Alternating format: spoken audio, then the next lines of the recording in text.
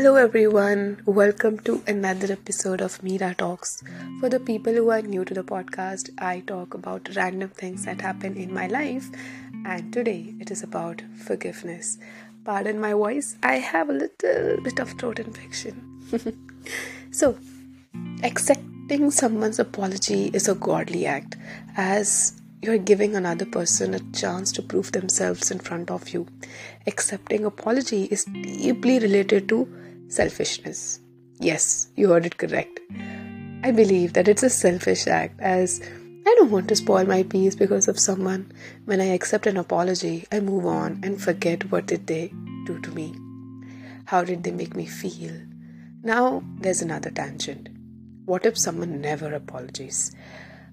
I create a story that they did and forget what happened and start to write a new chapter with them. I know, that is so imaginary, but I guess it's okay. At times, we can imagine some things. One might argue there are some relationships that cannot be mended. It's okay. Let us not push any sort of friendship or relationship, as it is mutual. We will try, and if they do not reciprocate, drop down. I spoke a lot about accepting apology, but what if we make a mistake? Don't apologize for the sake of apologizing.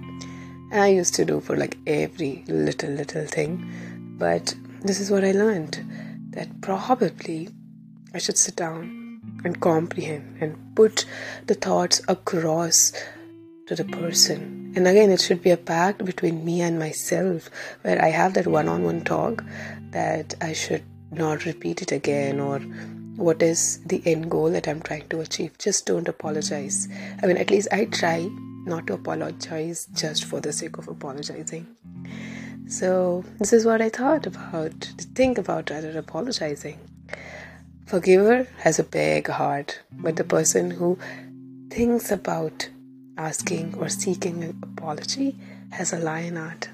And that's a wrap, folks. Hope you enjoyed the podcast. You can share your feedback by texting me on Instagram. My Instagram ID is Mansa_Chandrasekhar, Manasa with a double A. Till then, sayonara.